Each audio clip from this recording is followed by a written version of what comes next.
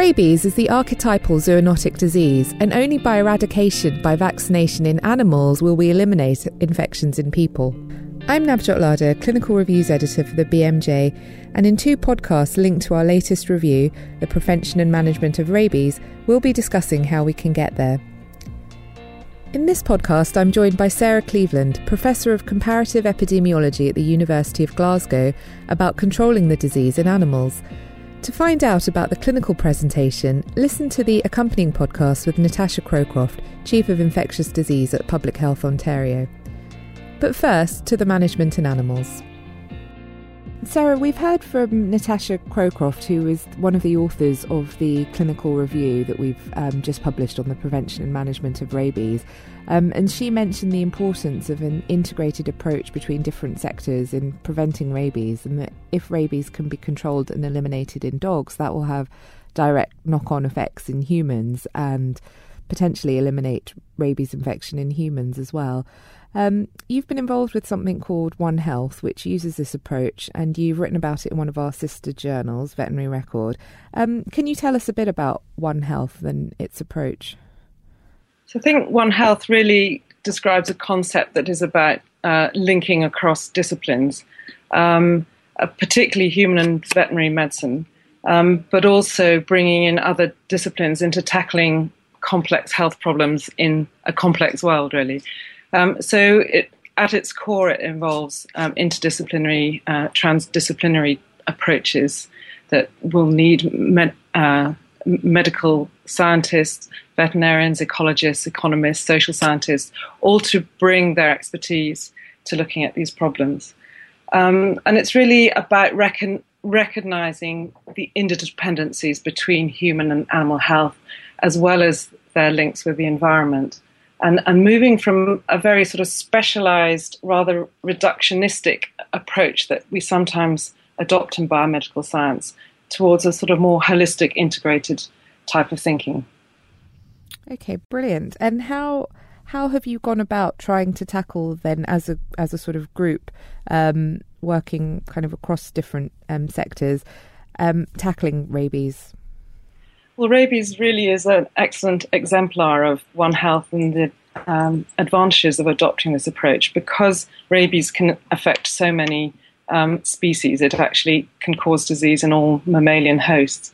And at the outset, I actually became interested in rabies because of its impact on wildlife and as a threat to an endangered species in the Serengeti National Park.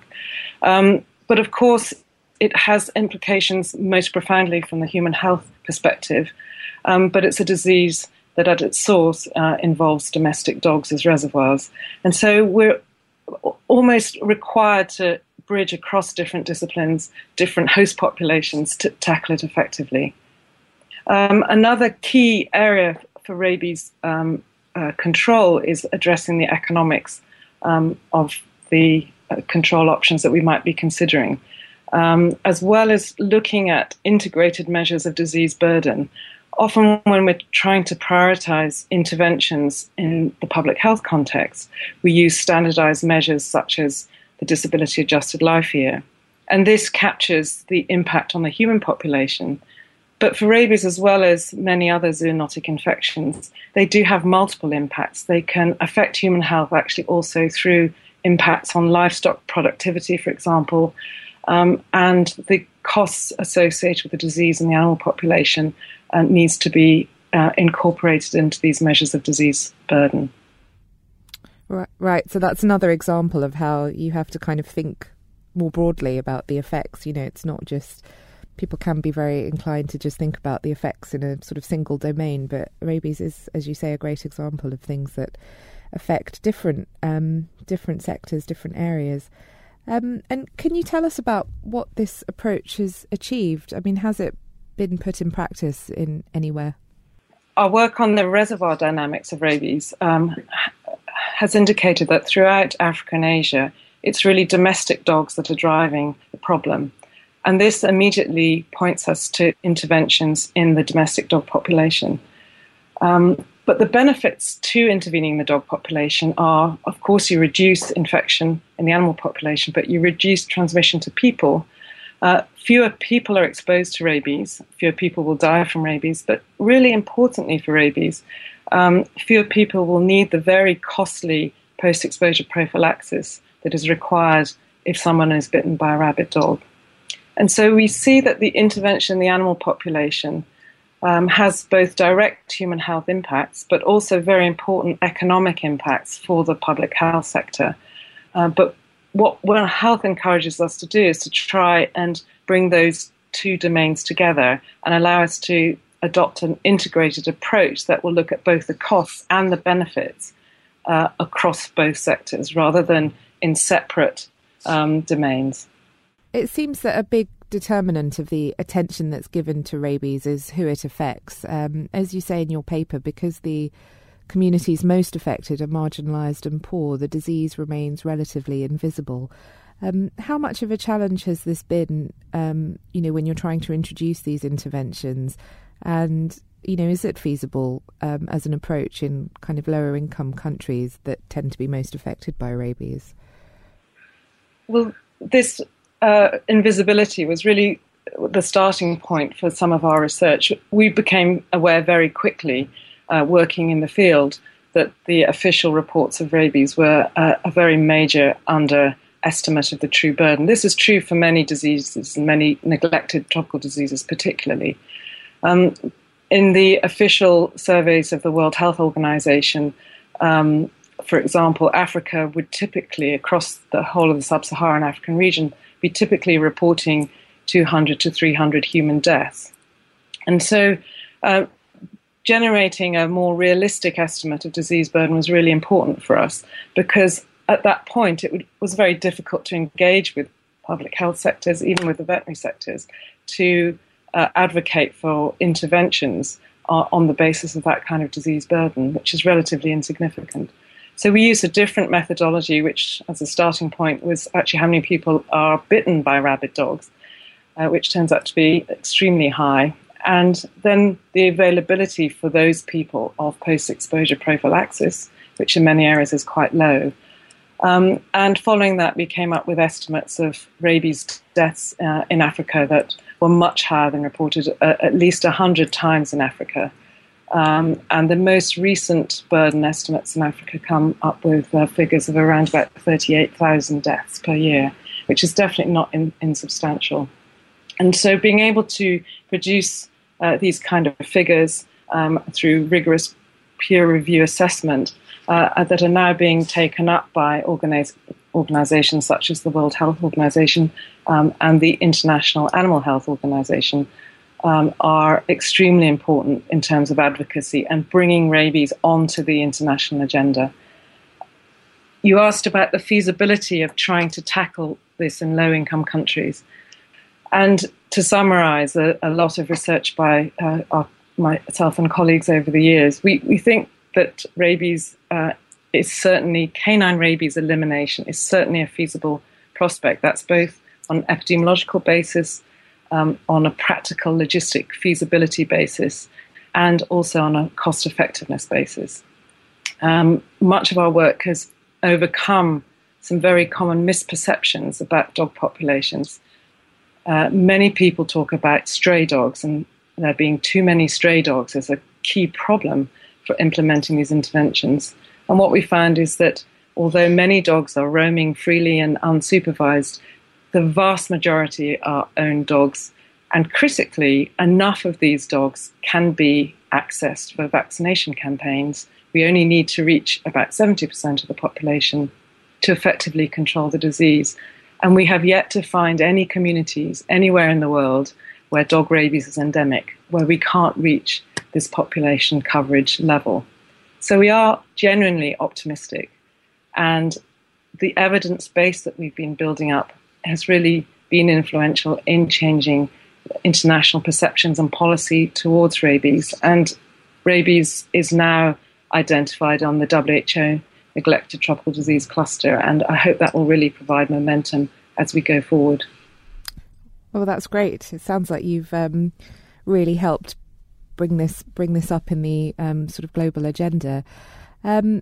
In terms of cost, it seems that one of the barriers until now has been that the benefits of canine rabies control are mostly for the human health sector, whereas often it's the veterinary sector that incurs the cost of vaccination. How have you managed to work around this? Has that been part of your approach, is working out how the cost is sort of picked up? I think it's a really critical issue, and we are working to try and look at solutions and financing mechanisms that will address this. There are some countries, for example, in Kenya, they have established a zoonotic disease unit, which comprises representatives from different ministries, and they're charged with responsibility for rabies control, for example, with budgets that can be allocated for zoonotic diseases. In other countries, the budgets are still very separated, and that is an extremely difficult situation because the budgets for veterinary services are often quite limited. And to reach that initial high level of vaccination coverage that you need to bring the human health sector through post-exposure prophylaxis costs coming down, it is quite high. So it needs an initial sort of investment. And then the benefits will accrue over time. So the timing of this raises complications. Can you tell us about how some of these interventions have been funded? Yes, there have been several really important pilot studies that have not only generated data about the feasibility of canine rabies elimination in a number of different settings across the world, but also have generated the confidence and the expertise amongst local practitioners about how to go about things. Really important projects have been funded through the Bill and Melinda Gates Foundation in South Africa, Tanzania, and the Philippines. And these have demonstrated, for example, in KwaZulu-Natal, that canine rabies has resulted in the elimination of human rabies. And also they're on the brink of actually eliminating canine rabies itself over a fairly short space of time. And in the Philippines, for example, it has been a really important project in bringing together the ministries of health and the ministries of agriculture into much more coordinated programs. Just to finish up, I mean, you said that elimination of canine rabies is a realistic and feasible goal, and I think you've touched on this in your last answer. But what do you think are the kind of practical steps that are needed to achieve elimination of canine rabies? I think one of the key issues is coordination, and there's lots of efforts now to bring different rabies communities together to coordinate large-scale strategies. We've seen from the fox rabies elimination programs in Europe that we really need to implement campaigns on a large scale. We know that if you have too fragmented a program, you have patches in vaccination coverage, it can really extend your time to elimination, which can obviously increase costs dramatically, and it can also result in sort of demotivation of individuals and agencies involved in these campaigns. So we have to go for large-scale, comprehensive, complete coverage of domestic dogs.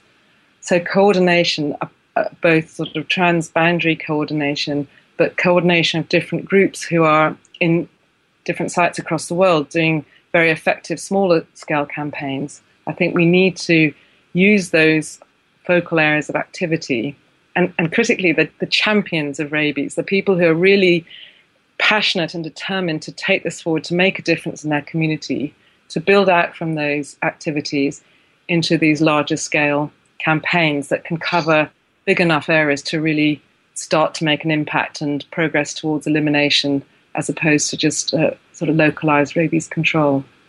So coordination, building around champions, and having high-level political support for these programs so that we can ensure that there's effective management. Great, thank you. Professor Sarah Cleveland, thanks so much for joining us, and good luck with your ongoing efforts and achievements. Thank you. Thank you very much indeed. You've been listening to Sarah Cleveland discuss rabies in animals. To find out more about the disease in humans, listen to the accompanying podcast with Natasha Crowcroft. To find it, visit the article The Prevention and Management of Rabies, now available on thebmj.com.